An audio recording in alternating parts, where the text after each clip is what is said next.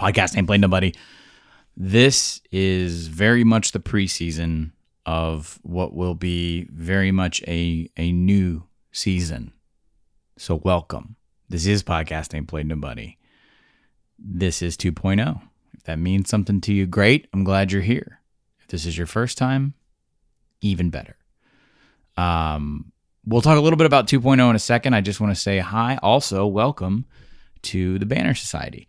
If you have been following myself on Twitter at 38 Godfrey, any of my colleagues like Spencer Hall or Jason Kirk or Holly Anderson or Brian Floyd, you have noticed us kind of, professionally goofing around and passing it off as being coy and, tactful. Viral marketing, I believe. We should have charged ourselves thousands of dollars to do that. Anyway, afootballwebsite.com. You've seen us screwing around with that URL all summer. It's bounced you around to different photos and videos and just captured the essence of college football. Afootballwebsite.com now is going to take you to a newsletter sign up that launches August 5th for the Banner Society. Well, what's the Banner Society? The Banner Society is the new home for me, for Podcast Ain't Played Nobody, for all of the goons over at Shutdown Fullcast and that terrible, terrible podcast itself, and a bunch of other friends. It is a completely separate new entity, vertical brand. I don't know what we called them on Vox Media. So we are our own little pirate ship, just like your friends at Eater or The Verge. The Banner Society is 110% dedicated to college football and then also other things that have nothing to do with college football, except that when we do those other things, we will do them in the most college football way humanly possible. So go to afootballwebsite.com. It won't take you to a weird photo of Arizona State's uniforms anymore. It might. I don't know. We might screw it up. But it should take you to a newsletter sign up. That's going to start rolling out on August 5th. We will have more stuff to show you, to tell you, like a real website, like things you can do, places you can see us, things you can buy, podcasts, all kinds of cool stuff that's all going to sort of unfurl. You see what I did there? From the Banner Society as we march through August, as we hit week 0, and then ultimately we get into the actual proper God-fearing 2019 college football season that is technically starting on Labor Day weekend. But, when you have Miami, Florida, I feel like it is actually starting in August. So go to afootballwebsite.com, sign up for the damn newsletter. If you're a PAPN fan from the past, you're going to love it. If you're a PAPN fan that's just starting out, you'll probably like it. We're still going to figure out what PAPN 2.0 is. But so about PAPN 2.0, that's me, that's Stephen Godfrey. I am the host of this here podcast. We are going to walk hand in hand together into a new age of PAPN. We are going to use this wonderful, sticky, slow, not dreadful because it's not cold weather, but August has a certain vibe about it. We're going to use August the way football would. And this is it. This is the preseason. It's going to be sloppy. Definitely out of shape. I just took a breath as I said that for no reason. I've been sitting down all day. It's really hot and gross outside. We are going to get better slowly. We are going to find our new footing, find our new cadence, and we are also going to have a lot of friends show up at the house. So try not to be barefoot and shirtless. A lot of friends will join me this August. We're going to kind of rotate co-hosts that come in and talk to me about different things. We're going to talk about a wide variety of stuff. So it'll be analysis, it'll be stats and gambling and recruiting and dirt and weird stuff and all that.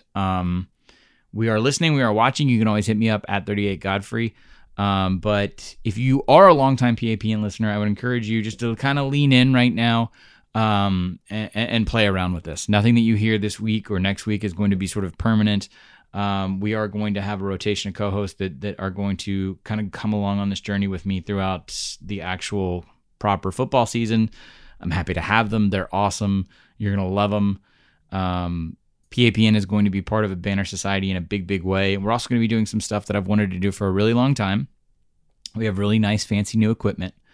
You are going to go with me in a way in which I've just honestly wished I could do over the last couple years as PAPN grew in popularity, but we didn't really have the sort of methodology to figure all that out, or the means to do it. We've already canned some awesome interviews with some coaches. We're going to do more of that. So PAPN is not going to be sort of one thing anymore. It's going to be a variety of things. The overarching theme is just that, we want to be your college football podcast's favorite college football podcast. We are beholden to no one.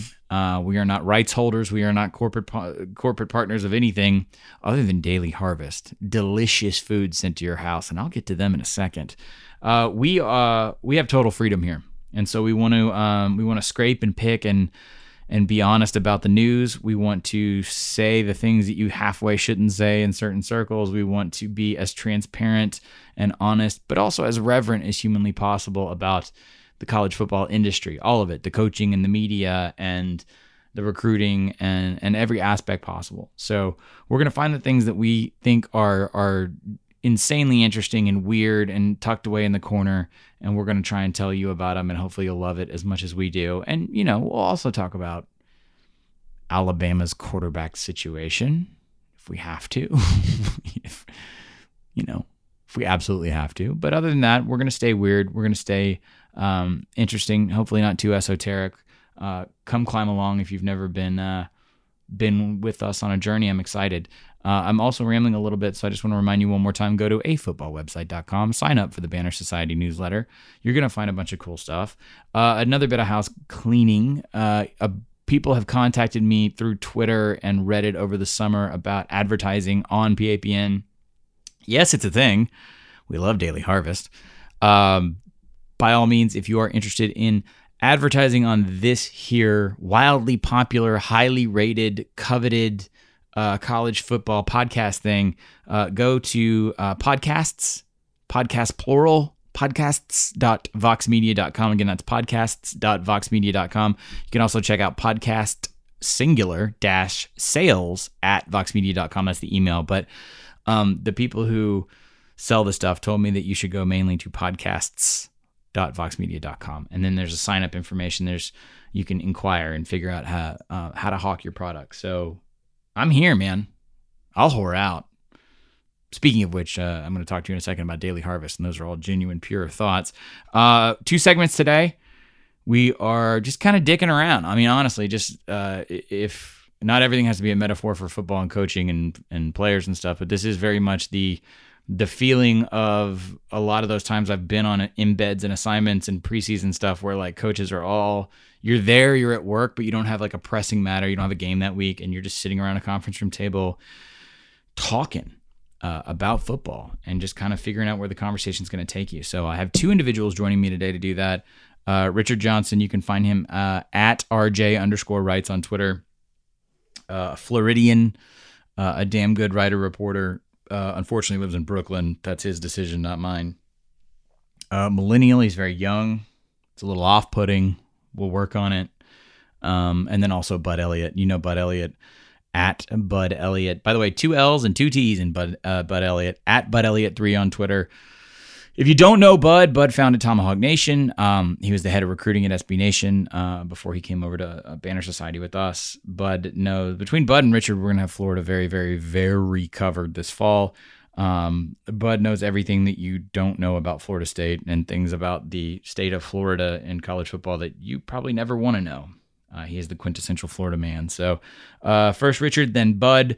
I'm glad you're here.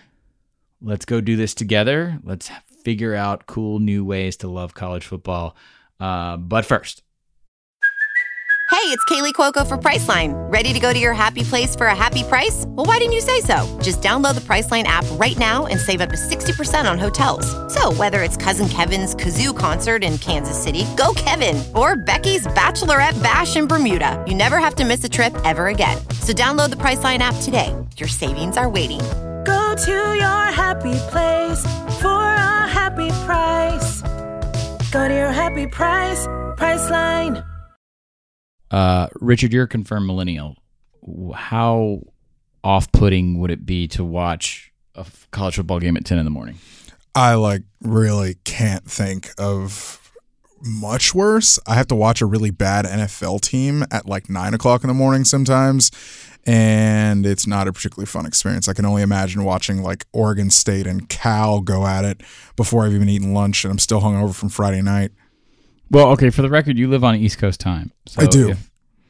So this proposal by the Pac-12 that everyone made a really big deal about, this would not really affect us a ton. No, it would make it 1 o'clock. It would be a minor inconvenience because the games start with a staggered start, but whatever. But the games, we would already have football content to consume. Yes. So what was the point of all this outrage? The majority of the people that are in the college football zeitgeist are not affected by this. If you are a hardcore, I don't know, Utah or Arizona fan, and you don't want to be in the stadium at 10 a.m., that is a legitimate concern. I did not see any of that particular kind of gnashing of teeth when everyone was flipping out about this proposal. All I saw were people making fun of the Pac-12. Well, I mean, the Pac-12 can't do anything without it being needlessly corporate, so I get it. It just, I think there is some, we all love to dunk on the Pac-12, whatever. But, like, I think more than anything, like, it's one of those things that sounds like a half-cocked idea. Maybe you sit with it for a few more minutes and think, maybe it'll work, or maybe it's not that bad, whatever. But like, I think Larry Scott at a podium saying anything is going to invite ridicule no matter what he says. If this had been any other conference, I probably would have been really, really excited about it. And this is what I'm getting at with you. I need like a millennial gut check here. Do you on Saturdays like feel like that morning window is sacred for game day? Are you busy? Are you asleep? I'm either asleep or watching College Game Day. I think like for people my age, I'm 26. For people my age, I think College Game Day, if you grew up a college football fan or you grew up tailgating, you grew up going to games or whatever, like College Game Day is not just a TV show. Like I watch College Game Day instead of watching Saturday morning cartoons. I don't know if that makes me a freak or some, ridiculous. You're saying you did that when you were younger? Yeah, I did that when I was like 8, 9, 10 years old. Like I would watch College Game Day over cartoons. Like that's just what I would do when I was a kid. And obviously that continued in my teenage years and into college. Like that Saturday morning window, is kind of sacred. But I do get the time staggered thing where it'd be 10 a.m. local. I mean, if anything, like, I mean, look, the stadium's going to be half empty probably anyway. Maybe it's just emptier at 10 in the morning. It's one of those things that more than anything was a solution, not necessarily in search of a problem, because there is a problem there, but it was just not the best solution, or not is the best solution. I mean, are they literally going to do it? That's what we don't know. And what I enjoy so much about the Pac-12 and what I don't understand why the sports media doesn't appreciate them more is they, more than any other conference or institution or entity in this sport, are willing to just air out like half-assed ideas that may not even happen in public. Yeah, it's but the amazing. problem, I mean, I get that, but the problem is it comes off like they're like just scratching and clawing for any identity, and they don't ever do it in an endearing way. Like that's the problem. Like you say what you want about it just means more, which God, it's just cringeworthy. As like a corporate, whatever. But like at the end of the day, I mean, you live in Tennessee. I'm from Florida. Like we're from this SEC part of the country. Like it makes sense as like a shared vision of all the stakeholders involved. Like it's an organization coalescing around an identity of screw you, we are better than you. It means more because it is in these 12, 13 states, whatever. Right. But it's so like, it's a corporate slogan that has this like tendril of authenticity as much as a corporate slogan can. But the Pac-12 stuff, it's always just like corporate business, and like there's never any like authenticity to it. There's never any like, I don't think for a second that Larry Scott polled any student on this, or any alum or anybody like that. It's just, Arizona, that this is a bunch of suits in a boardroom that are making this decision. Arizona's out automatically because if you had a kick in September at 10 a.m., that doesn't make a ton of difference. Like you're still going to be in those hazard zones. Yeah, I mean that means the game ends at 2:00. Right, it's still going to be just horrific and borderline inhumane to play those games. So I know it's only 2 schools, but then I mean the most SEC-ish fan bases that do come to mind in that conference, or Big Ten-ish for that matter, to be diplomatic, or even Big 12-ish. Wazoo would be furious, and they should be, to start a game at 9 a.m. on Saturdays. I mean, maybe how about an hour earlier? Honestly, maybe just stagger it a little bit. I don't necessarily think that we need 9 a.m. Eastern or 9 a.m. local kickoffs. That seems a little inhumane for the kids. Yeah, I don't know. I think that so obviously this is not going to be your best game. Like I use the example of Oregon State Cal lovingly. I love Cal's defense. I love Justin Wilcox as a schematic guy, whatever. But that's the class of game that they are putting on in this window. Let's just be frank about the situation. So the class of game does not really engender much fervor anyway, which is the reason you're sticking it at 10 in the morning. Maybe the Pac-12 should be commended by, copping to the fact that we're just going to put the trash in the trash slot, but, So just to go through week 1 real fast. Wow, week 1's probably not a great example because there's a little bit of your Oregon-Auburn. Go to week 3. Get some of the early season, the cream puff games out of the way. And so to go through as a simulation of the tasting menu, I will say this. I would welcome, and again, not at the expense of poor Wazoo fan listening to this or poor Oregon fan or whatever.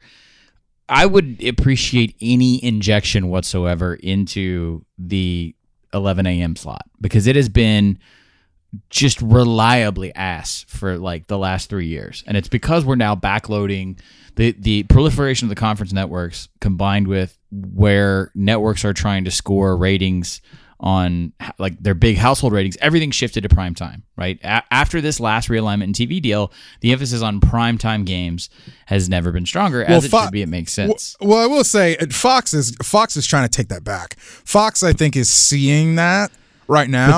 But 11 has been so bad for so long. So okay, here's September. So this is September. So this is week 2. All right, I will rattle off your 11 o'clock kickoffs real fast, and you've got Ohio at Pitt, Army at Michigan, which is deceptively good, Bowling Green at K-State, South Carolina, Charleston Southern, so you get a lot of those, Old Dominion, Virginia Tech, Cincinnati at Ohio State. That is a good, certifiably good football game. Rutgers at Iowa, Syracuse at Maryland, UAB at Akron, Vandy's going to Purdue, and then West Virginia at Mizzou, which is not a Big 12 game. Wait, Vandy's going to Purdue? Sorry. Right, I know, right? See, this is weird. We haven't done this yet. You get that visceral, oh God. So that's maybe the most solid 11 a.m. lineup I've seen compared to all of last season, and it's still pretty terrible to the point where you millennial will probably be able to consume that as you are getting ready for the bigger day of football, whereas I, father, would be okay, whatever shit I need to do, we're gonna get it done now before 2:30 Central. So my Let's take everybody behind the curtain. My watching day is usually halfway through the noon games until midnight. Unless Florida's playing at noon, I will skip the first half of the noon slate because I'm either going to our buddy Dan Rubenstein's house to watch the games, or maybe I went to brunch early and I'm heading home, or I'm doing some work around the apartment or what have you. So I'll check out of the first half of those noon games before I really try to lock in on the day. But like I said, I'm going to come back to this.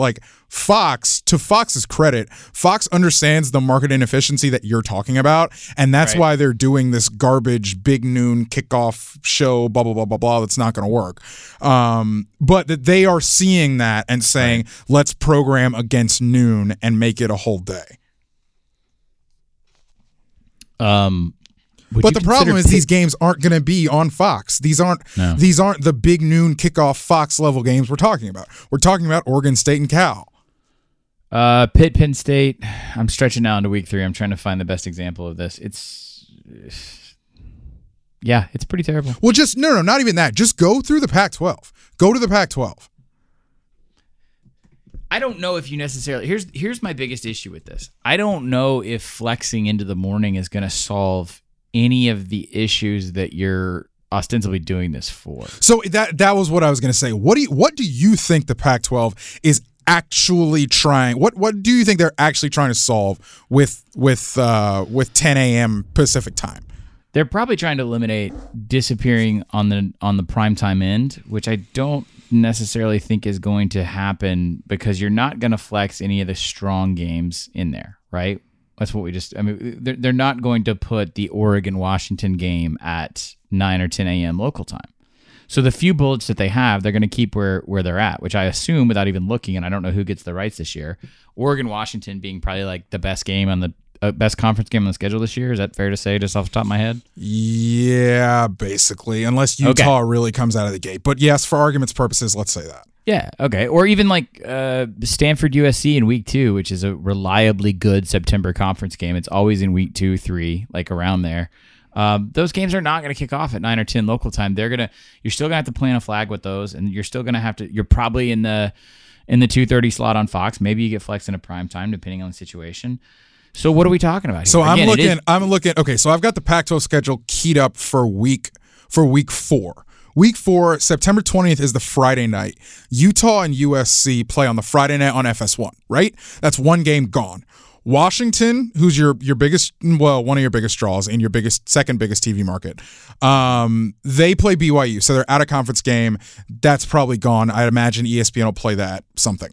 Cal is playing Ole Miss. That's another out of conference game, so that's gone. So right now you're looking at 3 conference games on Saturday, September 21st. Colorado, Arizona State, Oregon, Stanford, UCLA, Washington State. Colorado and Arizona State can't kick off at 10 a.m. We've already said why. It's in Tempe. Oregon and Stanford is a big ticket item. You're probably putting that on ESPN. You're not going to waste it. So then you have UCLA, Washington State on Pac-12 networks, or ESPN takes that too and doesn't put it at 10 a.m. Like, that's what I think we're like, as you really start to like go through the weeks, like go through these schedules, it's like, what are you actually going to put there? Yeah. By the way, they have really nice coverage to open the season. I might argue that they have, short of the SEC, the best scheduling. If such a thing as like I am a Pac-12 football purist exists, you get a week 0 game in primetime with Arizona and Hawaii. You get a great Thursday night game to open week 1. You got UCLA at Cincinnati. ASU plays Kent, but that's going to be on that Thursday night. That's a Pac-12 game, so that's a Pac-12 network game, so that's kind of in the abyss. Friday night is the Holy War. Thursday night is the Holy War. I'm sorry. Friday night, so you have the Holy War and you have UCLA, Cincinnati, essentially back to back because they're both on ESPN. Then Friday night you have. Does Colorado State have a name? No, I don't know. They just play at the Bronco Stadium. That's literally all I know about it. Bronco Bowl. No, that's not going to work. I'm going to need the dope smoking contingent of this podcast to work on that, or we'll just ask Fullcast. And then you have on Friday night you have Oregon State, Okie State. So like you have that one's on FS1. So those are actually opposite each other. So if you're watching college football on week 1 Friday night, chances are you're going to be watching a Pac-12 team. So we haven't even gotten to Saturday. That's half the damn conference. So you have a really, really nice amount of coverage, and that's before we even get into like Auburn, Oregon. That's right? I'm literally, so I've just kind of quick scrolled through kind of a week by week schedule. First and foremost, ESPN's television schedule website is absolutely unusable. But be that as it may, like week 7, first of all, they have a lot of the times they're putting a game on Friday night on FS1 late. So that's a fifth of the games you could also have. You could have ownership to. Man. Yeah, I get it. But okay, so let's take October 11th. This is week 7. Friday, October 11th, Colorado and Oregon. which I think may be a 10 a.m. candidate, is on Friday night. Okay, that's gone away. USC plays Notre Dame. That's on NBC. That's going to be prime time because of the matchup that it is. So the three matchups that you have to play with are Washington at Arizona, Washington State at Arizona State, Utah at Oregon State. I mean, out of those three, you're probably putting Washington State, Arizona State in a 10 a.m., which in October, I guess the weather wouldn't be too bad. You could probably do that. Hopefully Khalil Tate has some star power and would bring some star power to Washington and Arizona. And, I think Utah is actually going to be pretty good this season, or at least weird. That's that at Oregon State game. That may be another 10 a.m. game, but it's like there's not really a lot. It's slim pickings. Before I had the warm cinder blocks of life attached to my feet, I was a young single man, and I would routinely go out on Saturday nights. We would go out for the last shift of like Pac-12 games, living in Central Time. And we would watch those at the bar. I still think you can develop a Saturday night late vibe. I think you have to work with your network partners, but also let me ask you this. Why have we not this is not a Pac-12 indictment. Why have we given up on Thursdays the way we have? I don't know, because I remember when they were trying to make Thursday a thing. Thursday was a thing. Thursday was Virginia Tech's thing. Stanford and Oregon played like some bangers I was there on Thursday nights. I was there. I was at the game that was so packed that they had to put it was me and like 3 scouts from the Broncos on the roof with the photographers. Thursday night is a thing, wasn't it? I know where you're going with the question, and the answer to the question is that not only has the NFL taken it, like it's different than just the NFL has taken Thursday night. The NFL has taken Thursday night, they've put it on Fox, and they've given Fox attractive games. That's the difference. That's the whole difference with the Thursday night thing. I'm willing to counter program, whereas no one else in the sports world is, and I think that's the biggest problem. You're not counter programming against Eagles Packers or Rams Seahawks or Giants Patriots. It's not going to happen. Here's how you're counter programming. What time does that game kick off? 8. Okay. So give me a staggered 2 hours and put a Pac-12 game of mediocre quality on Thursday night instead of 9 a.m. local time on Saturday, or throwing it into the 5 o'clock Eastern abyss on the actual Saturday when no one's going to pay attention to it. Yeah, man, these are like I'm looking at the Thursday night schedule right now. These are like reliably good NFL games. Or at least attractive. But then go scroll through. So this is what pisses me off to no degree. I can't understand this. They don't even play a college football game on Thursday, September 12th, because that's the kickoff of the season. That is whatever. Bears and Packers. That just started a couple years ago. Yeah, where they do the sexy kickoff game on Thursday night. Right. The only Thursday game after that is on September 19th. You have Houston at Tulane, which is they're burning off that AAC TV contract throughout this entire thing, because the next week is Navy at Memphis, and then ESPNU has Delaware State, North Carolina A&T. So all you're doing is killing inventory. I'm on the LSUfootball.net. And I just control F'd for Thursday. October 3rd is Temple and ECU. October 10th is Syracuse and NC State, and a few HBCU games. Right. So I think, first of all, I will like that there is actually a reliable kind of HBCU thing going on here, but with the Thursday night. But yeah, you're essentially you're seeding Thursday night. There is no other way to look at it. So if I'm the Pac-12, even against quality inventory from the NFL, I think because of your West Coast stability, you can actually take one of your conference games counter-program late. The problem is this. What do you start at 10 o'clock? I don't know. I'm not fighting for East Coast time and mind share if I'm putting Oregon State and Arizona on. Like I'm not saying put Stanford, Cal or Washington, Oregon or like USC, UCLA. I'm saying take your mid to low tier conference inventory and put it on Thursday night, 2 hours staggered against the NFL. The problem is this: they can't do it because the way that you would do this is that you would proliferate this and create a viewing pattern through your own damn conference network, and it's not available anywhere. That's the thing, because you can't put it on Fox because Fox isn't going to bite on that. Fox won't do it. And then you're not going to put it on ESPN because I don't think ESPN wants to fight that either, which is why they've seeded Thursday night. All these games are on ESPN2 or U on Thursday nights. Most of them, I think, are on U. It's awful. It's absolutely awful. Okay, so you had mentioned to me you wanted to talk about this. So you're going to stump, and this, I swear to God, this is the last Pac-12 thing we're going to talk about. You want to actually stump for this? Like, explain to people what a pool reporter is. So basically, it's something that if you ever cover like the Final Four or whatever, let's say there is a controversial call, or even like a call that you just want clarification on. The National Basketball Writers Association of America has like different regional like presidents or whatever. And so basically what happens is if there is a crappy call at the end of a Final Four game, for instance, they will send one reporter to the officials' locker room, and they will get a statement from the officials about why a call came the way it does. The term pool reporter actually comes from like the White House press corps, where there will be like for like White House events or whatever, there will be one reporter who goes to some luncheon or some BS, and they will send out a pool report to everybody in the White House press list that you know doesn't want to go or can't go or what have you, and it'll have like basic details of the event. That's where the term pool reporter comes from. So the Pac-12 is, to what I understand, gonna do basically this. It was one of the recommendations in the in whatever officiating report that they had after the fiasco last season.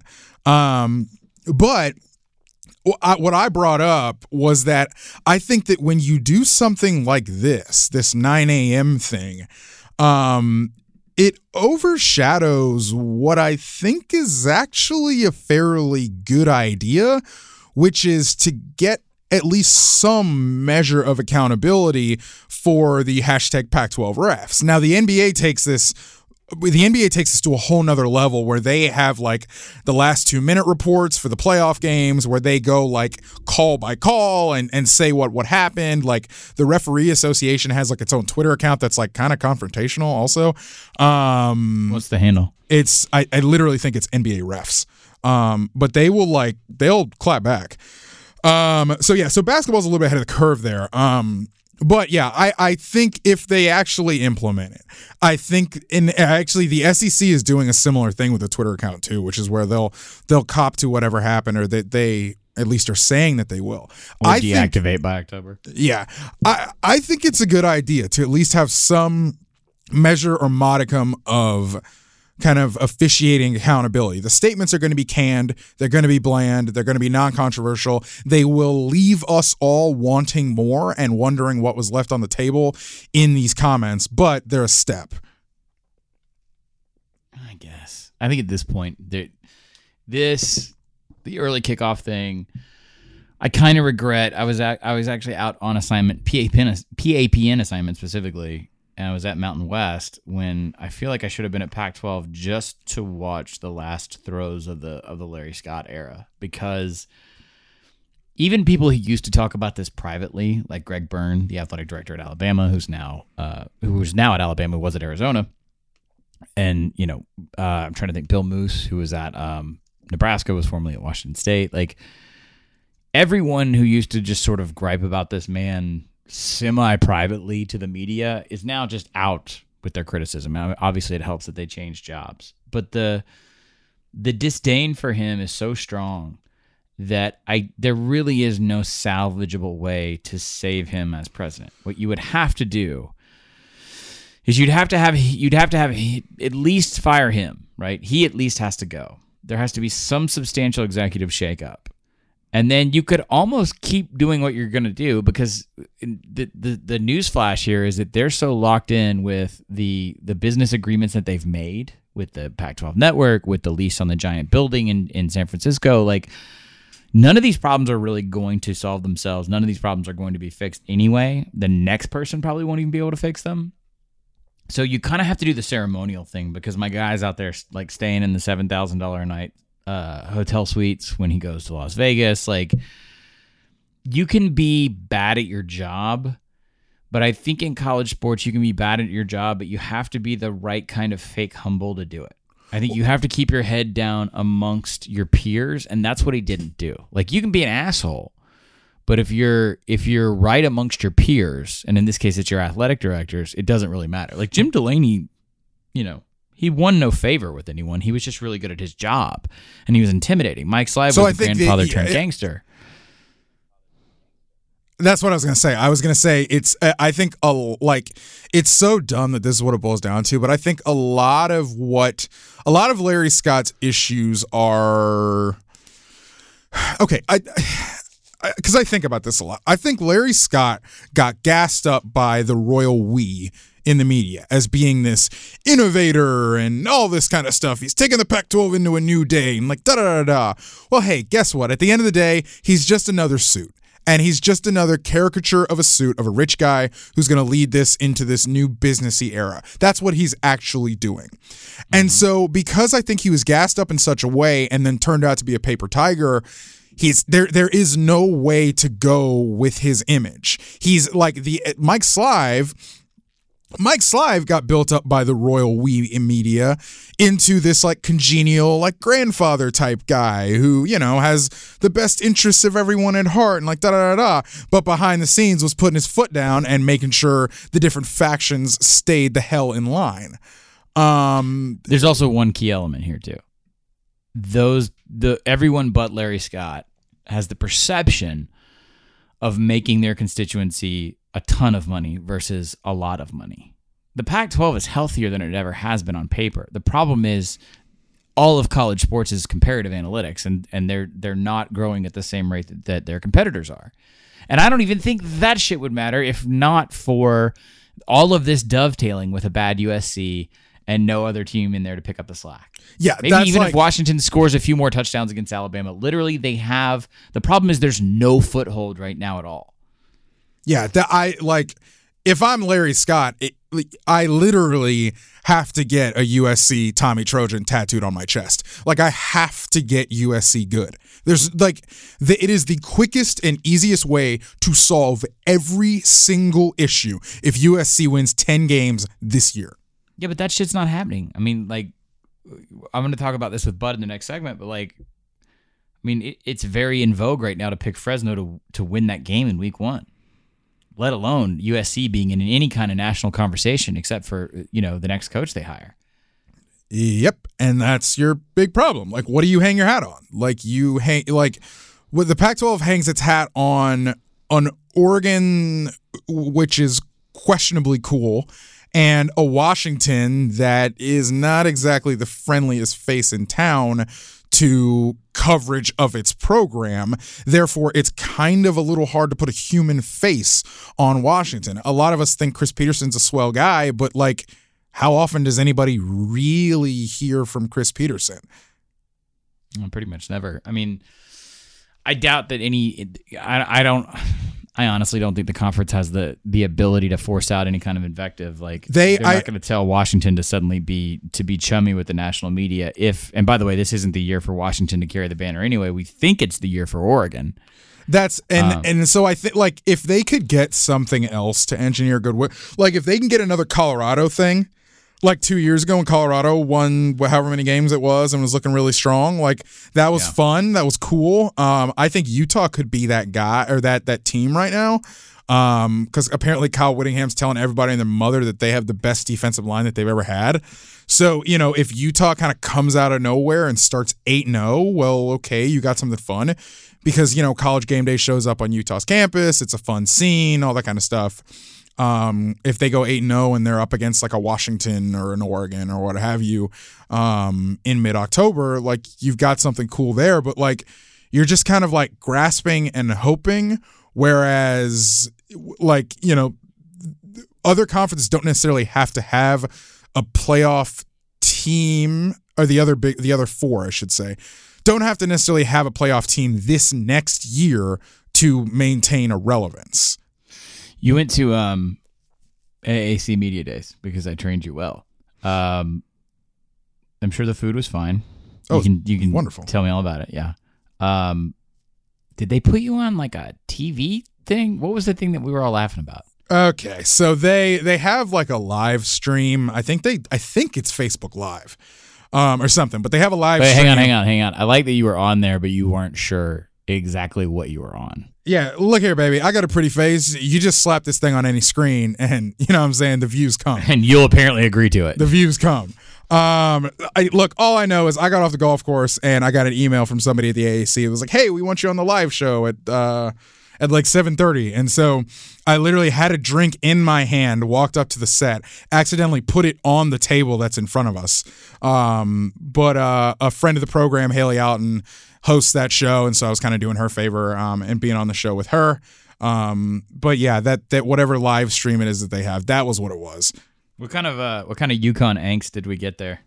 You know the funny thing? It's like pretty much everybody there is like, God, goodbye, good riddance. Like everybody's like, goodbye, good riddance. What do you mean by everybody? Like coaches, players, or a lot of? I'm just kind of. This is a straw poll of like media members. A lot of straw poll media members are like, you know, whatever they can go like. So this is the thing that the AAC is going to have. I don't know if a problem is the right term, but so UConn is gone, and now the AAC, that AAC, which again is the old Big East in, I guess, in name or whatever, there is no ties anymore to the Northeast. The AAC's office is moving from Providence, Rhode Island to Dallas in, I think it's next year or in 2 years. And there was a lot of hand-wringing by media members who like to play golf and eat lobster that the AAC Media Days is moving from this chummy resort in Newport, Rhode Island, which is where it is right now, to some soulless office park in Dallas, or the Star, which is where the Cowboys practice and where like Conference USA has their own media days. There's a lot of kind of these like Northeast. So Big 12. Yeah, there's a lot of these like Northeast media types that only come because UConn's there. Like I played in a scramble group with UConn's play-by-play guy. Like he's not going to come anymore. Like UConn's not in the conference. So like the UConn in the conference, or UConn leaving the conference, I think has created. It's not an identity crisis for the league. I think it's an identity opportunity for the league. But they have to rebrand totally. Yeah, exactly. They have to rebrand totally, and now they can't. The first year I went there, it was like, I would say 50% of however many, whatever, I don't know what the number is, like 50% of the media that was there were chasing like Bob Diaco because of where it was. Like it's in Rhode Island. Whatever like marginal interest that local media has in college football in that part of the country, they're going to drive down to Providence. They're going to do a UConn thing, and that's kind of it, right? Yeah, I honestly think I think Diaco got a lot of attention just because he was the former DC at Notre Dame. Yeah, and like this is the thing. So like there's not there, as you can guess, there's not a lot of Tulsa beat writers from this thing. Like the Tampa Bay Times didn't send its beat writer last year, but they did send Joey Knight this year. I ran into him. Like there's not a lot of kind of the far-flung the far-flung outposts of the league aren't necessarily there. I think there was a Houston Chronicle beat writer this year. But like it's a lot of like Hartford radio guys. Seriously, like that's the type of media at this event because it's close. I got on a train from New York City. It's really close to everybody in the Northeast, and UConn's there. So there's a plug, or there's a pull. But UConn's not there anymore, so who's going to actually go from the media contingent have to get rid, if it stays where it is? Because they're going to have not to get easy to They're get going to to. have to get rid of it. They're going to have to get rid of it, and it's actually going to help the foot. Like no one listening to this has gone to this stupid event, so the American just needs to go ahead and refocus completely. This would actually be a really good branding opportunity. As much as we love the American on this podcast, it really is like not that great a name.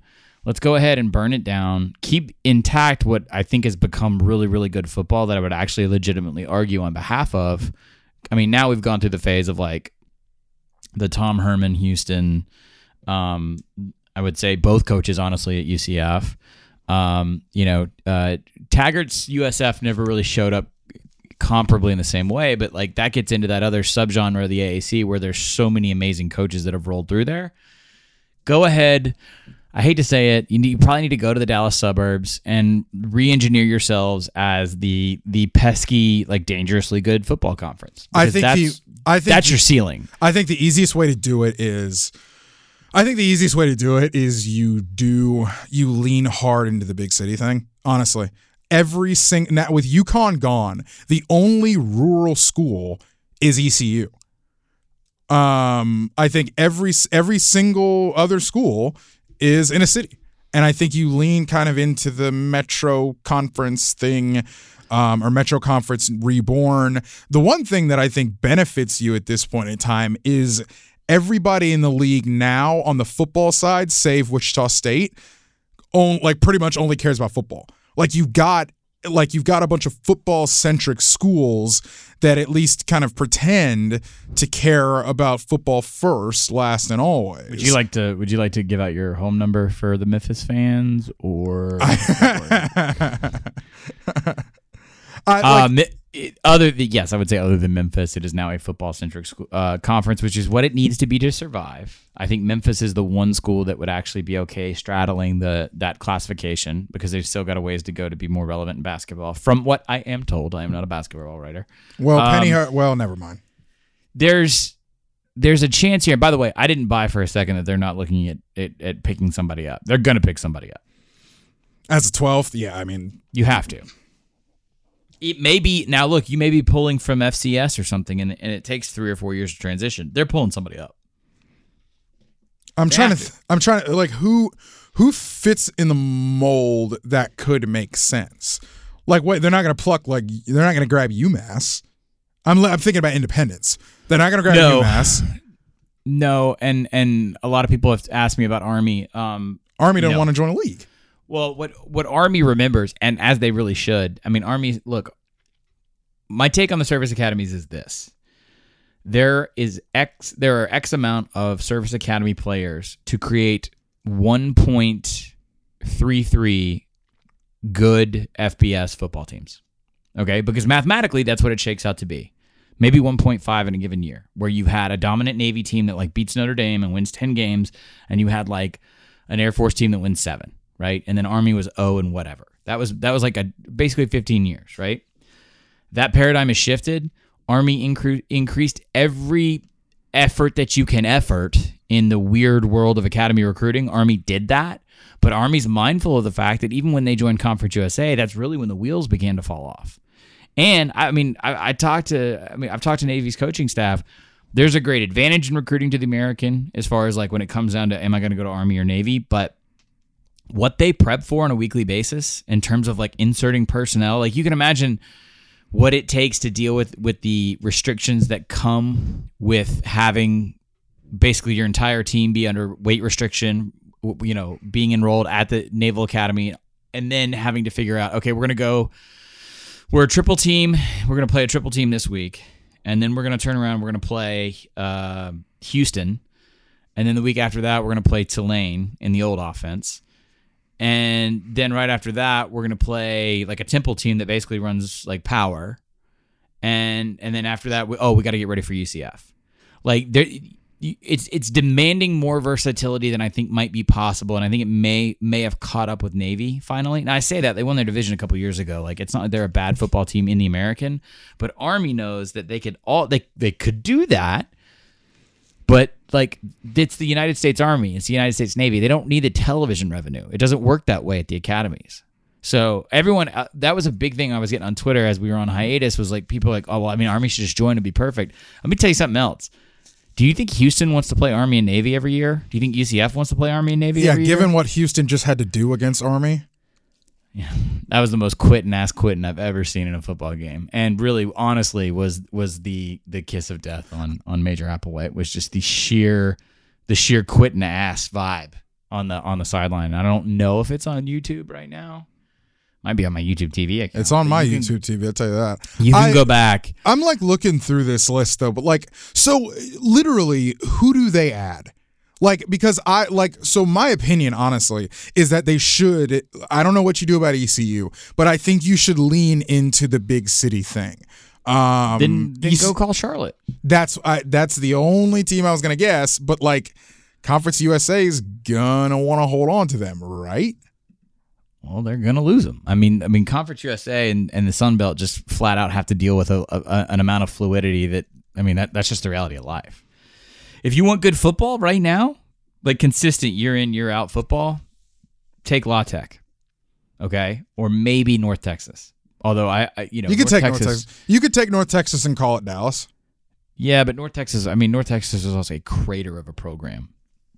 Like they made some really bad hires and did some bad stuff. I mean, honestly, I think if the Frank Wilson experiment hadn't, I shouldn't call it an experiment. That's kind of a slight, but like if things had not broke the wrong way, a couple ways that they have at UTSA, I think UTSA would be a candidate because it's in the heart of a major city in Texas, and they love that shit. They want the television market. They What want about the football Georgia? Footprint? What about Georgia State? Too soon? On paper, it makes a ton of sense. Because when you look at the map, that's like where they aren't, where the American isn't. Like they don't have a ton of like pure Southeast presence. Yeah, they've got the Floridas, but they're Floridas. I mean, it's possible. I think this conversation inevitably ends up with a potted amalgamation of the Sun Belt and the CUSA to survive, even if you're only talking about the American coming in and picking off one program, because I think any one program that's picked off is going to create enough of a reverberation for the schools to start asking kind of big questions. You don't have to stick with the city theme, but I understand the marketing of that. You do have the directional Floridas who generally have worked in tandem. I think with Georgia State, they would love the move to try and get a leg up on Georgia Southern specifically. I will say this about those Floridas moving in tandem. I think UCF is fed the heck up with being compared and locked with USF. Like I think they would block IU and AU. I mean, maybe, but if I'm UCF, I don't want anything else in Florida because I'm already bigger in my britches than USF. USF has never won a conference title. I've, quote unquote, air quotes, won a national championship. Hi, Orlando. All right, what about this? Do you go to BYU with the conditional, almost Notre Dame style participation schedule? Football only, 6 games? Something like that.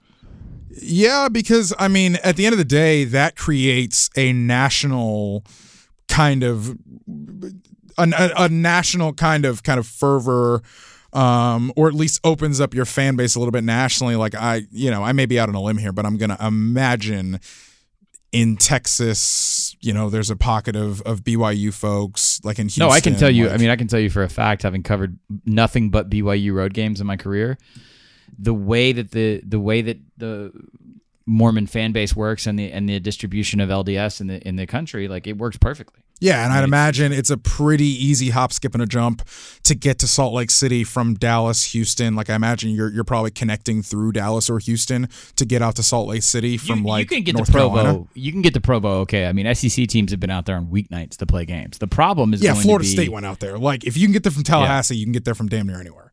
The problem is going to be, do you want someone that has half a foot in? And then also I think the issue with BYU itself. Now I think the sell to BYU is going to be more of a coming to terms type situation, that you are not going to get into a Power 5 conference because the only one that was even remotely going to consider you has moved on. And honestly, no one I have spoken with during that Big 12 run initially, especially the other schools that were jockeying against BYU, but then also the people out west, is they don't want to align themselves with potential problems within the church. It's brutal. It's true. It's not to pass any indictment of that, of the Mormon faith specifically. I think there would be hangups for any faith-based institution at this point. It's also why Liberty just sort of lives in limbo, and it's why I haven't mentioned Liberty at all in the context of the AAC. I was really comfortable with absolutely not mentioning Liberty. I've been told. I mean, look, I was told by three people at 3 different institutions in the Sun Belt 2 years ago that the Sun Belt wouldn't consider Liberty. So now, would that change if the Sun Belt got raided? If 3 or 4 teams left? Yes, I think it would. I think they'd suddenly get very chummy with one another. But given their druthers, no one's going to take a faith-based institution right now, especially the Pac-12. You're going to have BYU and Cal coexisting on an annual basis. Like, it's just, that's not going to work. The problem for BYU, it's a pretty big problem, they have a lot of football contracts. And I don't think that they would go about voiding near-term football 1-1, 2-1, 2-2 deals to go to the American. I don't think it makes sense for anybody involved. So they're pretty much booked up solid for the next 4 seasons. They have at least 10 They have at least 10 contracted games per year. And they're decent, like we've beat this to death on the show before. Like if you ran the table, would you be in the conversation? Probably. Would you get in? No. Like it would be similar to a Houston or a UCF type situation, but you would honestly have to wait until somewhere around 24 or 25 for them to even have the schedule space to get into the American. Yeah, they don't that's have. Why I think ultimately they don't have room until 24. Yeah.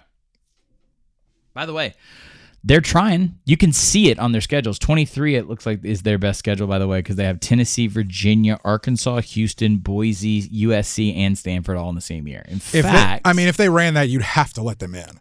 If I were to go back and look at 15 or 20 years worth of BYU schedules, especially considering the Mountain West time, that might be whatever metric you want to go by, S&P Plus or FPI or whatever, that might be the strongest weighted schedule they've ever had. I mean, that's year as close to a bad. P5 as you can get. This year isn't bad. Yeah, I know, but the problem is, it's like, this is why I don't think it would ever come together with the American, because BYU still keeps like an inch above a G5 schedule, but not a considerable P5 schedule for playoff. Like, okay, so this year, Holy War, they're at Tennessee, USC, Washington, at Toledo, at USF, I'm sorry, Boise at home, at Utah State, Liberty, Idaho State, UMass, and San Diego State. By the way, one of the things that they growls about privately, but no one will ever go on the record, is that BYU really, really struggles in late October into November to get game scheduled, because that's when everybody's in conference play. And so this is why your November is Liberty, Idaho State, UMass, and San Diego State. That's a good schedule. If you were to run that schedule, that means that you would have beaten Utah and Washington. So you would need essentially 2 of the top 3 teams in the Pac-12 to, I guess, ball out, and then Tennessee to have an unlikely 8-win season. You would have beaten USC, who may or may not crater this year, and then probably your next quality win after that would be Boise. You beat Boise, you beat USF. Yeah. I'm telling you, the biggest problem for BYU, and this is how dumb the system is, but its reality is, let's say they win all those games.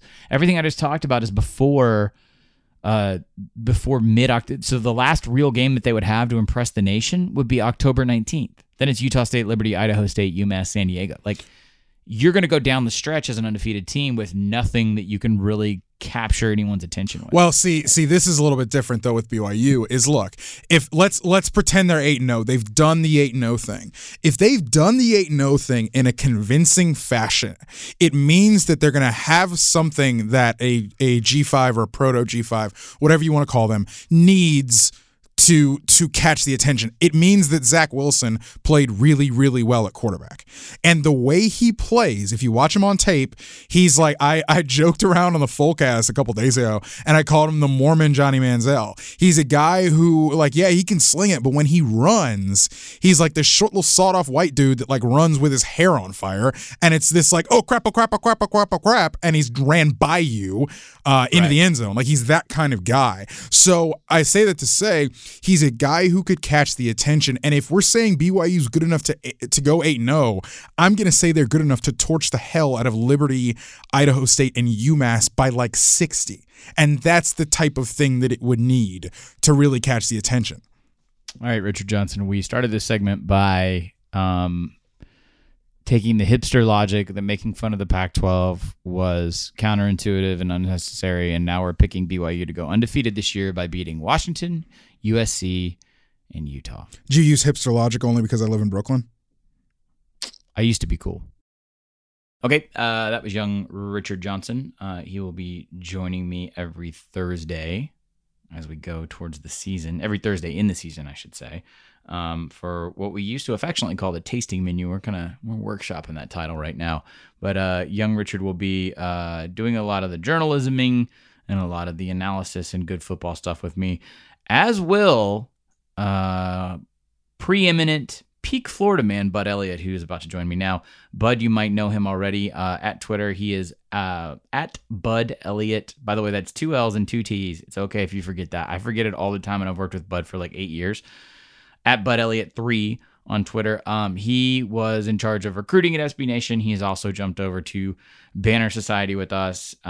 He founded Tomahawk Nation, knows more about Florida State than you do, knows more about Florida football in general, be it preps or college or how to submerge a boat that may or may not have bodies and, illegally harvested organs into the bottom of a swamp. He is Florida man, lawyer, recruiting expert, generally nice human being, Bud Elliott. Bud Elliott, it's about a month until the season. What does your gambling slate look like for week one? Week one, the lines at most of the offshores have already been out, right? So, right, we're going to have a pretty cool thing that we can talk about coming up fairly soon, where you'll actually get to see me make my picks live. I actually think the week one is maybe going to be the least eventful show as far as the live action, because everybody, just because everybody has already had a chance to fire on these lines for like 60 days before the games actually start, right? So as a neophyte gambler, right, just someone who will talk about a line as it relates to what I think will happen in the game, but not someone who's ever professionally gambled, I've always noticed that you seem to find big discrepancies in week one. Yeah, there's definitely week one is more of like an information battle, right? Are you paying close attention to fall camp? Did you notice an injury here? Have you heard something that this team maybe matches up really well with this team, et cetera? The rest of the season, I think that stuff still matters, but you don't have that fall camp data. You have the game day data where everybody sees that. So that's sort of already kind of factored into the line. And a lot of the best work I do is on that first day, on that Sunday, when those openers actually come out. And I would strongly suggest to anybody who is looking to have success wagering college football to pop openers. They'll take $500 per game at a lot of these offshores. If you're a person who needs to lay down more than $500 a game, you probably do not need to watch my live gambling show, although you should do so anyway. But I mean, if you're laying down a dime a game, you probably have a bankroll close to six figures. What we're talking about may not be that relevant to you. But what these books do, it's all kind of a race to get their lines out there first, right? There's a bit of a PR element to this. They want to, hey, we're first. We had our lines out. Oh, the media starts talking about these lines. They kind of get some free advertising on this. And in turn, they will take what they consider smaller bets, right? 250, 500 shots on these lines when they're kind of soft, and they're kind of being almost like, you ever seen a blacksmith kind of pull the iron out of the fire and he's hammering it until later in the week, they will take and like pretty drastically raise their maximum bet limit. Some of these shops will take 10 grand on a game on a Thursday, right? But they're no way in heck are they going to take that on a Sunday. But if you are a sharp guy, you can make some money on Sundays. But if I'm just if I'm someone, and let's say I've got $1,000 I've squirreled away from the significant other, what have you, it's not assigned to any bill, and it's August, and I'm really excited about the football season, right? So I was just in Vegas. A lot of people go to Vegas. Now, of course, you can go to sports books across the country. Here in Nashville, people drive down to Mississippi now to do this. I've got about $1,000 to play with. All right. And I've never really done this before. I know what a line is. I know how to make a single bet, right? And I think this applies to the large majority of our audience. What do you advise to do with that money in week one? So in week one, as far as which games I want to pick? It could be that, but it could also be like, a lot of people, what I hear about most commonly is that people, they're like, I'm going to gamble on college football this year. Sure. And what they do is they don't know what they're doing. They get in, they put a bunch of games together, right? They try and assemble some sort of parlay. They get completely confused, and they lose whatever, the whole kitty was by week 2, and then they're just out. That's it. They're pissed off about it. Or they just pull more money in the bank and keep trying. So if this is your sort of like week 0 approach, what do you tell someone who says, hey, I want to gamble all season long. I'm not trying to get rich off this, but I do want to have fun and be engaged as a gambler throughout the entire college football season? Sure. So my answer here is going to be kind of sad. Okay. If you have $1,000, if you are really good at picking games, and I'm talking about like 55% against the spread or slightly north of there, I just plug that into what's called a Keller Criterion calculator, which helps you assess how big of a bet you should make on each game relative to what your expected win probability is. Okay.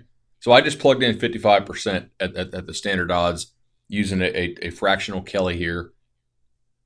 It spit out $14 a game. So this machine right here, this calculator is telling me if you are really good at picking games, if all you have is $1,000, in order to survive the variance, and you will go on some runs where you win or lose 20 or 30 games in a row, you should bet $14 per game, max. Okay. And explain this calculator real fast. So essentially, it just takes a lot of runs through potential variance at your win rate and your bankroll to see, hey, what is the optimal amount to bet on a game relative to how likely you think you are to win that bet, to where like you won't go broke. You could certainly bet a lot more on those games, but the variance eventually will likely swamp you to where you get on that run where you've lost. Like, let's say, hey, I'm going to bet $50 a game, right?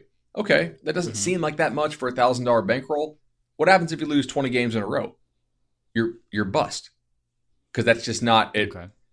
Most professionals, I would say, are betting between 1% and 2% of their bankroll on most of their wagers. There's some where if they know something is just clearly really off, they might go 5 or 6%. But that would be my first advice. You can be really good at picking games and still go broke because you are not managing your bankroll appropriately. Okay, so where most people start is exactly what I'm doing right now, which is I've got the lines pulled up for week 1, and there's stuff that I, as an informed college football professional journalist person, writer guy, where I say, man, wow, really? Like, I would take this. So, for instance, I really like Tulane. They're getting 2 points at home against FIU. All right, I'm scrolling. This is just sort of a casual observation. I like Utah getting 7 points on the road at BYU. And I'm trying to find one that I feel extremely confident about. Utah is giving. Yes, giving. Sorry. Yeah. Shows my neophyte nature here. But, I can go through here and I can find this. Mississippi State, right? They're a 22.5-point favorite, and they're on the road. I still like them. So let's say I feel just overly, insanely confident about one of these games. You're saying don't lay down $200. Not unless you have some kind of insider information here. Okay. Like if you happen to know that Mississippi State's opponent's quarterback is out or something like that, and that's not already news, then maybe. That was a hypothetical, by the way. That was purely a hypothetical. Correct. Right. Yeah. Basically, what you have to do as a gambler, you may like a game for a certain reason, and what you have to figure out is, first, is this information already reflected in the line? The vast majority of cases. What do you mean by okay? So what does that mean specifically? Sure. So let's say that you think that we'll just take this. You think Utah has a really good defensive line. Okay. Mm-hmm. I agree. Do we think the Vegas odds makers and the people who make these lines for a living know that and agree with us? Probably, right? We can assume. Yeah, makes sense. Yeah. Yeah. So we can assume that Utah having a really good D line is already factored into that game. You may have a piece of information that nobody else knows, and then you could assume that was not already factored into the game. And in that case, yeah, you may want to go nuts on a ball game and lay down a huge wager. Assuming that the information you have is not like super proprietary and secret, it's probably already reflected in the line.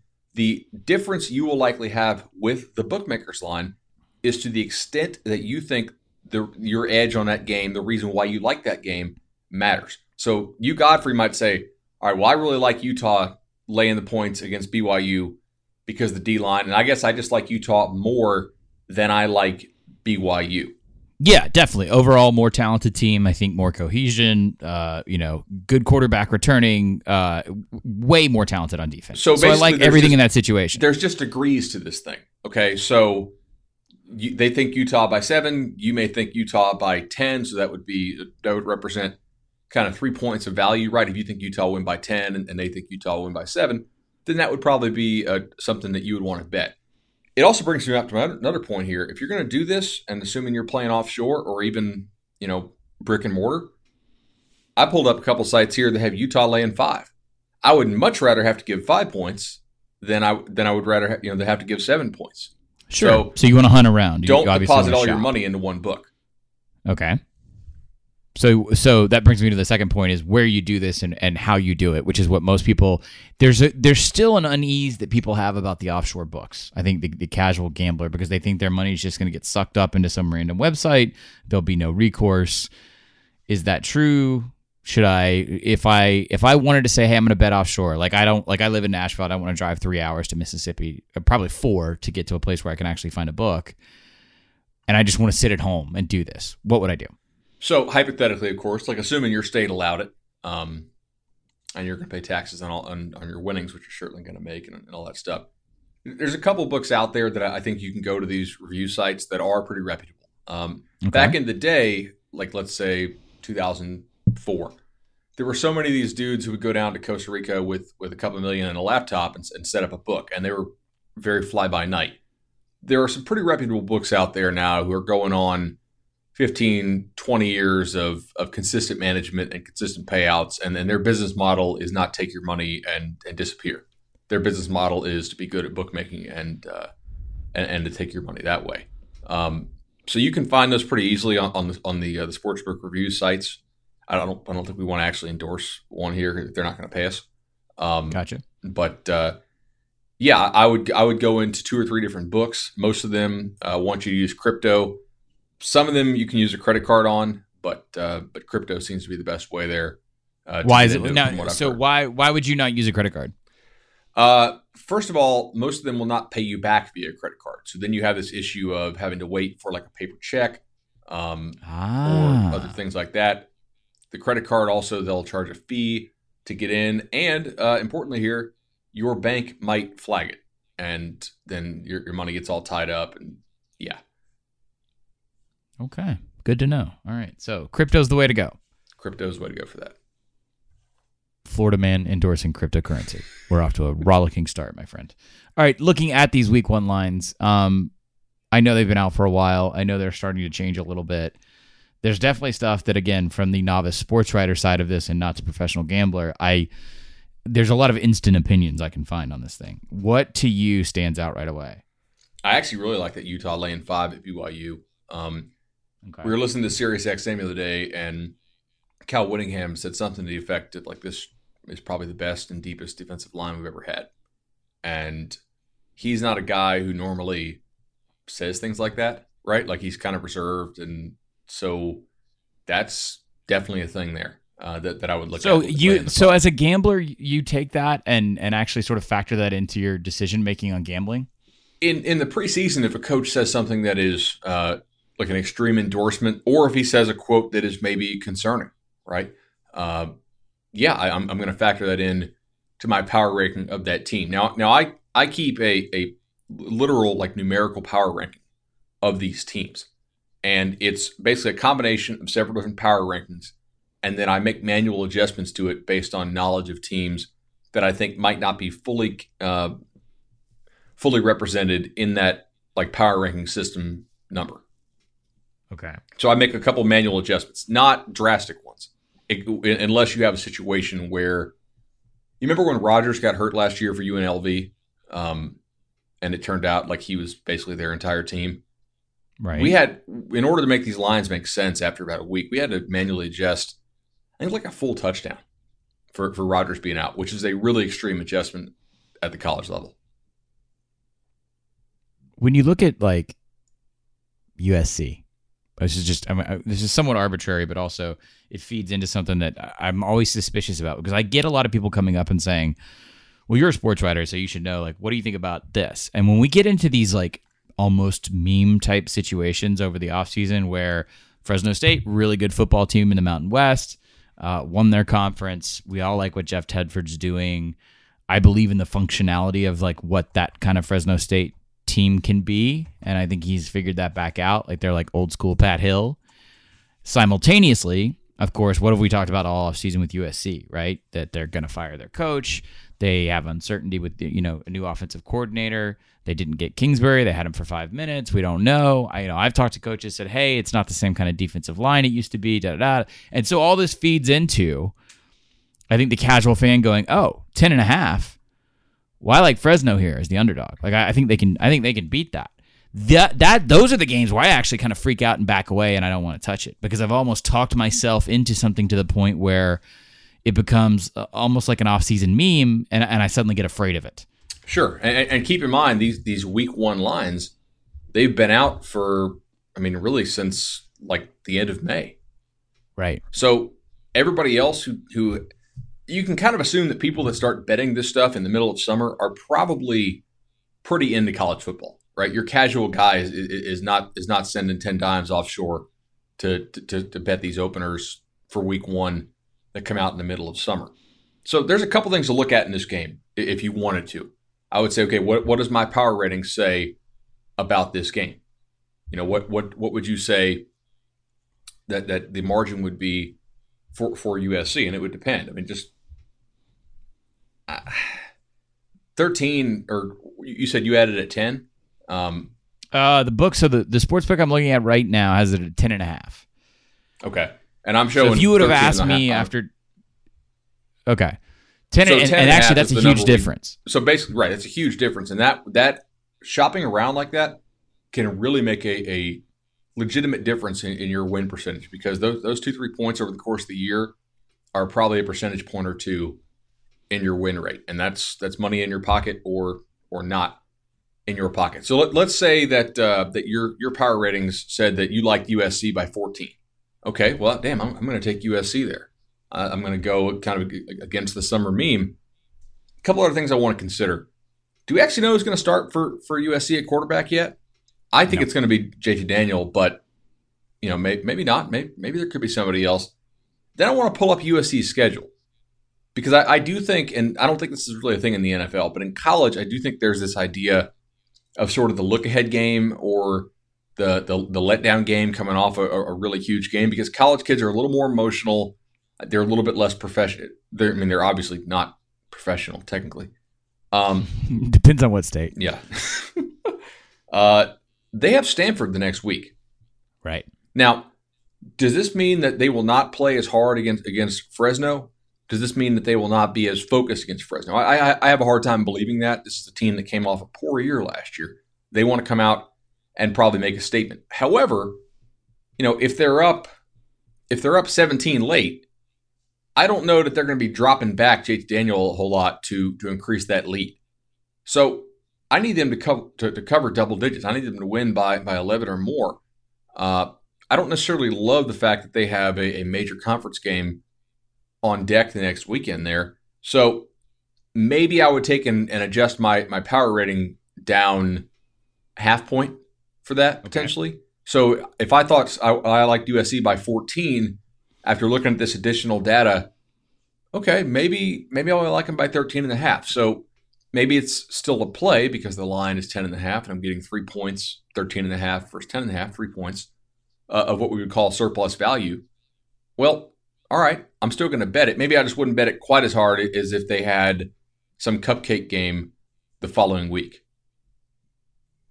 All right, what about a game like Oregon and Auburn? And the reason I bring this up is because that's a very high-profile game in a somewhat lackluster week one. All right, and so if I'm again casual gambler, I want to bolt on a little excitement and interest into a game that maybe I only would just have a casual rooting interest in. All right. The issue here is that line is living somewhere around 3.5. Okay. That's so close. Is there any way to examine that in a professional manner? Is that something that are pro gamblers going to even touch that, or are they going to go look for more exploitable margins? In other words, do I just lay something on Oregon because I think it's fun, or Auburn or whomever? So the exploitable margins are really just the difference between your projection and the line, right? And that can come on a 20-point spread. It can come on a spread of 1 point. In fact, there's a great argument to be made that sometimes these games with the smaller spreads are more exploitable because of what we call key numbers in gambling. You ever heard key numbers, Godfrey? Nope. Explain key numbers to the audience. All right, so key numbers, right? 3, 4, 7, 10. Some people would say 14, but really 3 and 7 are the two key numbers you need to know. Why? Well, because points are scored in 3s and typically 7s in college football. Right. So, okay.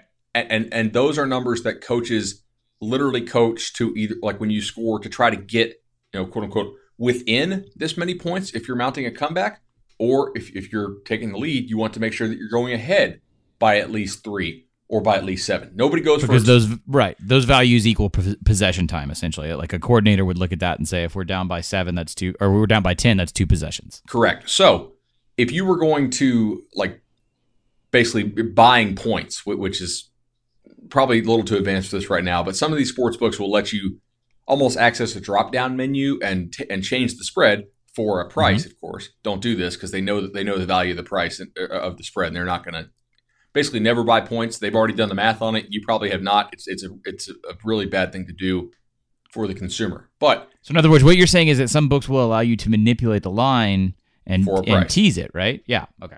Yeah. Well, teasing is typically involves kind of like a parlay bet with two or more teams for an adjusted spread. But so let's say, I'll see if this one book that I'm on right now lets me do it. Yeah, they do. They will. All right. So I have Auburn -3 here. Okay.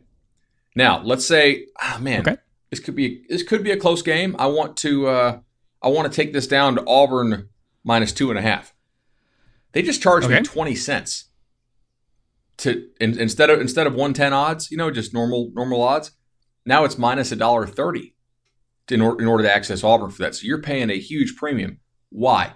Because the books know that key numbers, right, matter. And if I want to take this down to 2.5, so I only have to lay 2.5 points, so that 3 makes me a winner as opposed to pushing, I'm going to pay through the nose on that to the book in order to achieve that better spread via paying more juice, more vig, more odds to the house. So that's something to really to keep in mind here. As you get up in spreads, and this kind of goes back to your idea of finding value and do you want to attack small spreads or big spreads? As you go up in spreads, like the difference between 31 and 33 is not nearly as significant as going from, let's say, 3 to 4 or 2 to 3 or 6 to 7 or 7 to 8, 9 to 10, 10 to 11. You get my point? As you go up in numbers, right, because those numbers and those margins occur less frequently, not many games are decided by 31. And we have good data on how many games are decided by literally every single margin you could think of, going back basically until when the clock rules changed. You want to be really conscious of that. So if you can, you don't want to lay 7.5. You want to lay 7, which is why you want to find it. You want to go out there and find it at a different book. You don't want to have to pay to take that spread down because, again, the books have already done the math on this. They know how much it should cost, and they're going to add a little premium on top of it to make sure they get yours. And that's a long-term losing proposition. So, yeah, don't buy points. Keep key numbers in mind. And shop for books. Yeah. All right, we're going to transition for a second. How many days until Florida State football? I got 2,000 likes on that response. So for those of you who don't know, earlier this week, Florida State football just decided to, I don't know. Why don't you explain this? Because Florida State football has had some, let's go inconsistency in its public messaging the last 2 years. Is that generic enough of an explanation? Yeah. So they had a person running their social media who was absolutely terrible.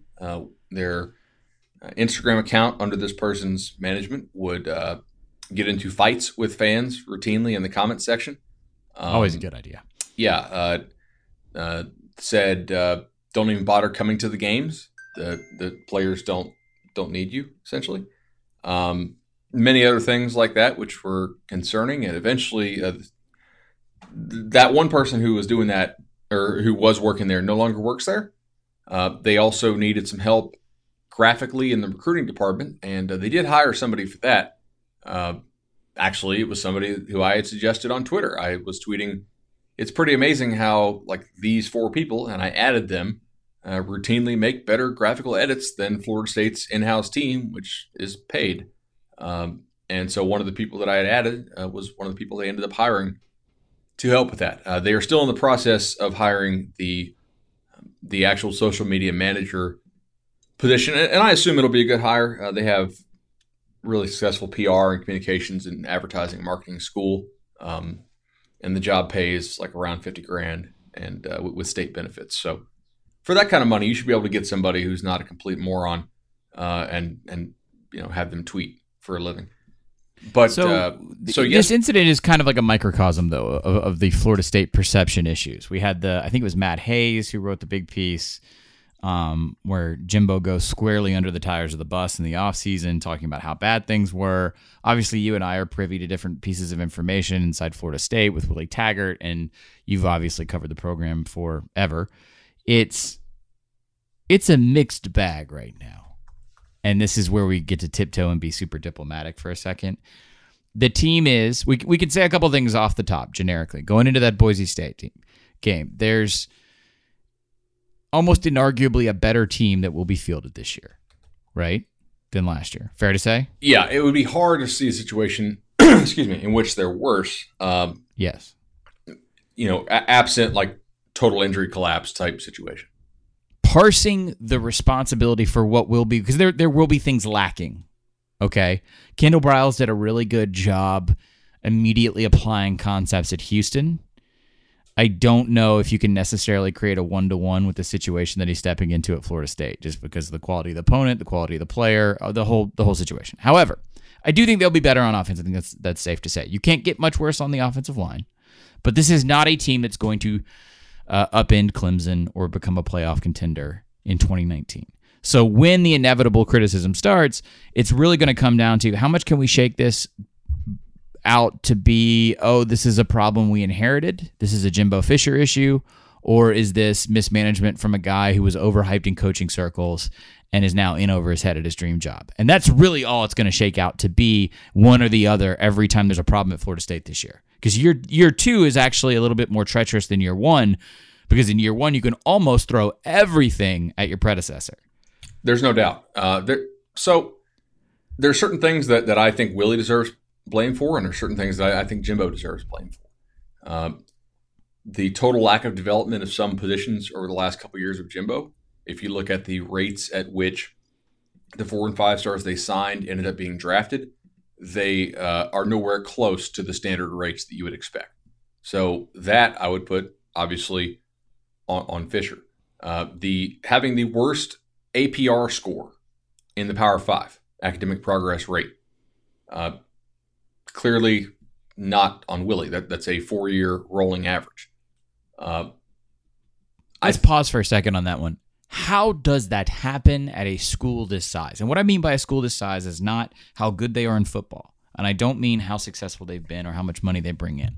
A school this size, a major program in the ACC, a Power 5 conference, should have so much infrastructure built into its football program, especially at a school where football is the emphasis, to where there are at least 2 to 3 people whose entire jobs are to monitor for APR and academic eligibility.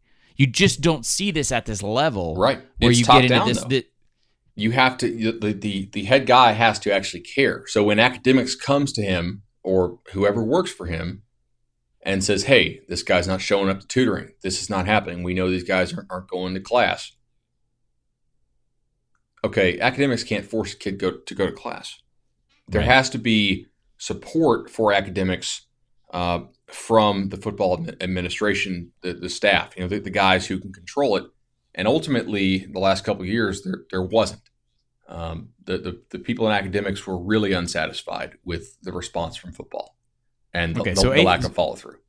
APR definitely on the previous administration. Yeah. There's no way you can blame APR on a guy who's been there for a year and change. So that caused some issues because they basically had to hope and pray that the guys on the roster would graduate, right? Like literally continue to progress, make academic progress and graduate, because if they had continued to go in a bad direction, they could have missed a bowl because of like an APR bowl ban. And for those of you who don't know, I won't get into the actual minutiae of the APR math, but essentially you want to operate with APR cushion so that if you have somebody leave, if you have somebody who's kicked off the team, if you have someone who just doesn't go to class, or you have a couple people, maybe they just leave, they go pro, you're always accounting for that probability because that's the nature of big-time college football. What Florida State has lost essentially is any cushion whatsoever. Right. Yeah, they are. They were on thin ice there. Things seem to be trending in the positive direction there. Now, here's some things that I do blame Willie for. So the terrible state of the roster, especially at some positions, obviously that's a Jimbo thing. You don't control what you inherit. And the APR, which was a pretty big handcuff for certain things that I'm about to explain now, obviously a Jimbo issue. Now, Willie came out and made the comment that he had heard that there were a lot of kind of bad apples on this team, but in his experience, there really weren't turds on there. He was wrong about that. I suspect he knew he was wrong about that, and I still don't know why he came out and said that. It's year one. You have a good amount of cushion to play with. What he should have said was, look, we had heard that there was definitely some problem kids on this team. I came in here and said, I don't know what happened with the last guy. I gave everybody a clean slate. If everybody acts right, everybody will still be here, and we'll see who's here the next year. In the no turds comment and some of those comments that he made, he unnecessarily gassed up this roster to the fans and created expectations that I thought were a little bit inflated. You're talking about the 2018 roster going into last season. Correct. Yes. And so I would definitely when they fell flat on 110% their face, agree with you on that. It was even worse. Yes. Yeah. So Willie's messaging there was poor because I guarantee you there are people who told him about the problems on the roster. And yes, you can give him a clean slate, but 2 months is not a sample size to tell if kids are going to act right or not. But it was just such a new car smell moment, and I was down there about, I want to say it was maybe literally this week last year, doing a preseason profile on him and the whole dream job thing, and it wasn't all sunshine and roses, but it was close. It was close. I don't know if the reality had set in on him, and talking to him after the fact, I got a comment that is in line with most of the jobs that he's had, with the exception of Western Kentucky, where it was a ground-up build, and he did have familiarity as a former assistant with the roster and the culture. When you talk about what he got at South Florida and then what he was dealing with at Oregon, albeit briefly, was he, and it's not the most PC term, but he always says, hey, they're always bitching. Like he can't stand that. That's one thing he talks about a lot, is just this indignant attitude of, what do I not have? And this is typical coach speak. You and I have encountered this from almost every college football coach, where it's, hey, adopt a positive viewpoint. Talk about what you have, not what you don't, leadership qualities, et cetera. All that pablum, right? But in talking with him, I was a little shocked at how shocked he was to find that at Florida State. His assumption, and this is, maybe it's a buyer beware, bud, because Oregon is not Florida State, flat out. I mean, you make all the jokes you want. I know Oregon beat Florida State in the playoff, whatever. Culturally, it's not. It's not in the perception of the truest, highest echelons of college football. And I don't say that to slight Oregon in any way. It's just reality, okay? When he got to Florida State, his perception was, I think, the same perception of most of America in terms of college football fans, which is that's a marquee top 10 program, so life should always be good. And if you're there as a new coach, you're probably just coming in to adjust or mentally revamp. You're not coming in to redo the foundation. And that's right. What shocked him so much. Now, should he have figured that out between being hired in January and that Labor Day game against VTech? Yeah, probably. So, yeah, that is a key point to make here, because contrast Willie's comments with what Scott Frost said at Nebraska. Frost comes out and says, it's going to get worse, maybe a lot worse, before it gets better. Yeah. Willie said almost the exact opposite. Now, if they had stayed healthy on the offensive line, I think that they very easily could have won 8, maybe if they get breaks, 9 games last year. But that is a thing. What was that tolerance level, though? They couldn't run practice with their backup offensive linemen, right? Their first strings looked okay in the scrimmage from what I was told, but they knew going into the year, if you had an injury, or especially 2 injuries up front, you were screwed. And they got an injury in fall camp, and they got an injury in the first game. And literally what they couldn't have happen in order to have a successful season happened in the first kind of in the last week of the preseason and the first week of the season, and they had to live with it for the next 11 weeks. The issue was it was going to be bad once that happened anyway. Willie's messaging on that, in my opinion, was poor. Gotcha. Because he should have known about the lack of depth. That was an obvious thing that guys on the coaching staff told me. No anxiety about Boise, though, right? In the fan base? Oh, of course not. If they lose that game, they'll have like maybe 50,000 people at the next one. Right. What is it? Who do they have in week 2? Louisiana Monroe. Ah, yes. The other issue with that kind of messaging and the result being so far away from that messaging is that it causes people to think you don't know what you're doing. Yes, that's the biggest problem. It's really not, and I think you would agree, in most of these hardcore circles, I don't care if it's Florida State, if it's Auburn, if it's Clemson or Texas, it doesn't matter. You're willing to live with temporary adjustment, even at the major programs. I think what makes you anxious as a booster, as a big time booster, is, am I investing time and money in a person who doesn't know what they're doing? I think that's way more detrimental than saying, hey, this guy just came in and we lost to Wake Forest or whatever because the roster sucks. Right, exactly right. So that is my. I think there's 3 primary mistakes that Willie made. That was the first one, the messaging that was inconsistent, I think, with the potential downside risk of where the roster could go. If everything went right, the messaging would have been fine. I don't think he accounted for the downside risk. The second thing, the mistake that I think he and his staff did, or actually I'm going to say that for the third. The second one I thought, which was very important, is clearly the hires that he made as offensive line coach and offensive coordinator did not work out at all. I mean, those were guys who, if they hadn't left for other jobs, were probably going to be fired.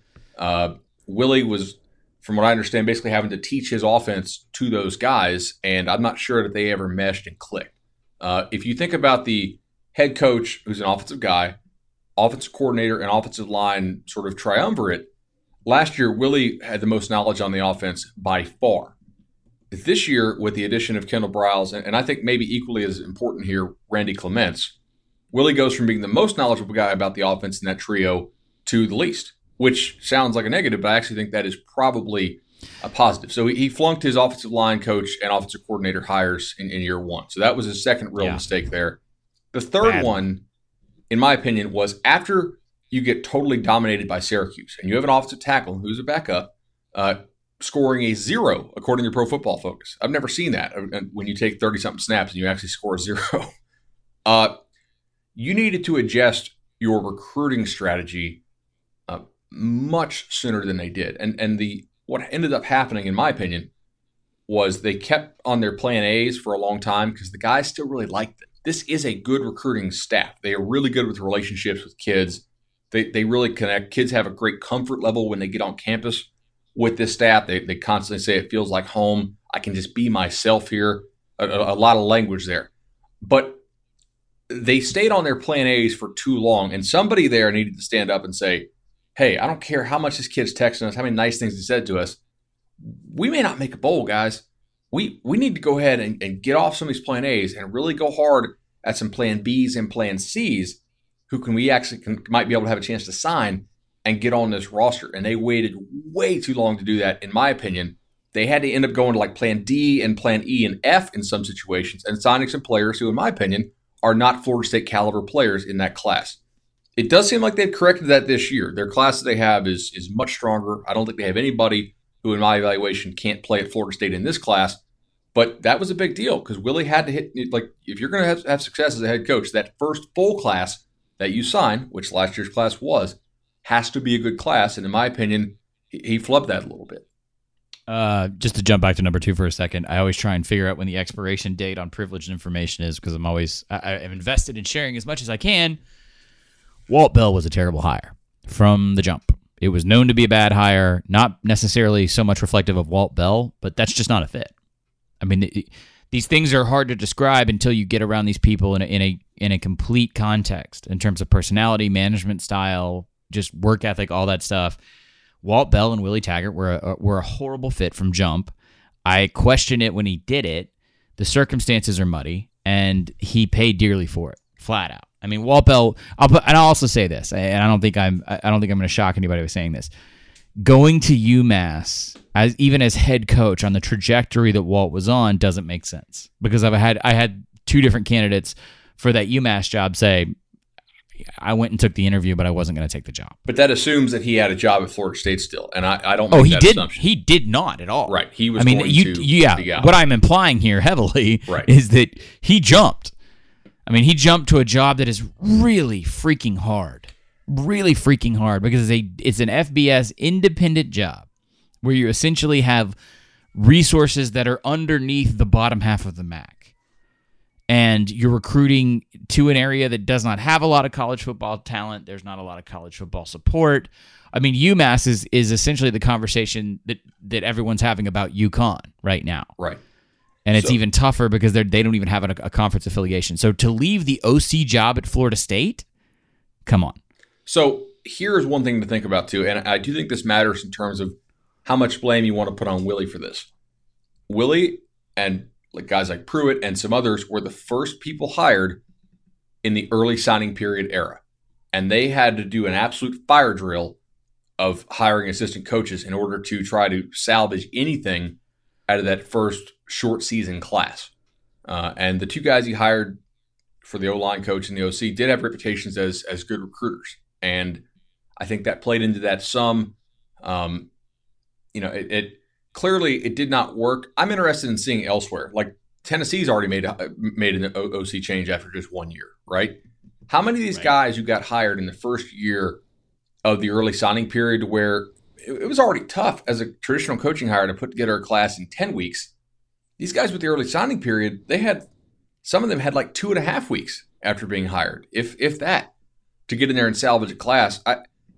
I won't be surprised if this is not just a Willie thing or not just a Pruitt thing, but literally a looking back, man, everybody having to kind of do a fire drill there to get people hired in that first year of the signing period. That was tough.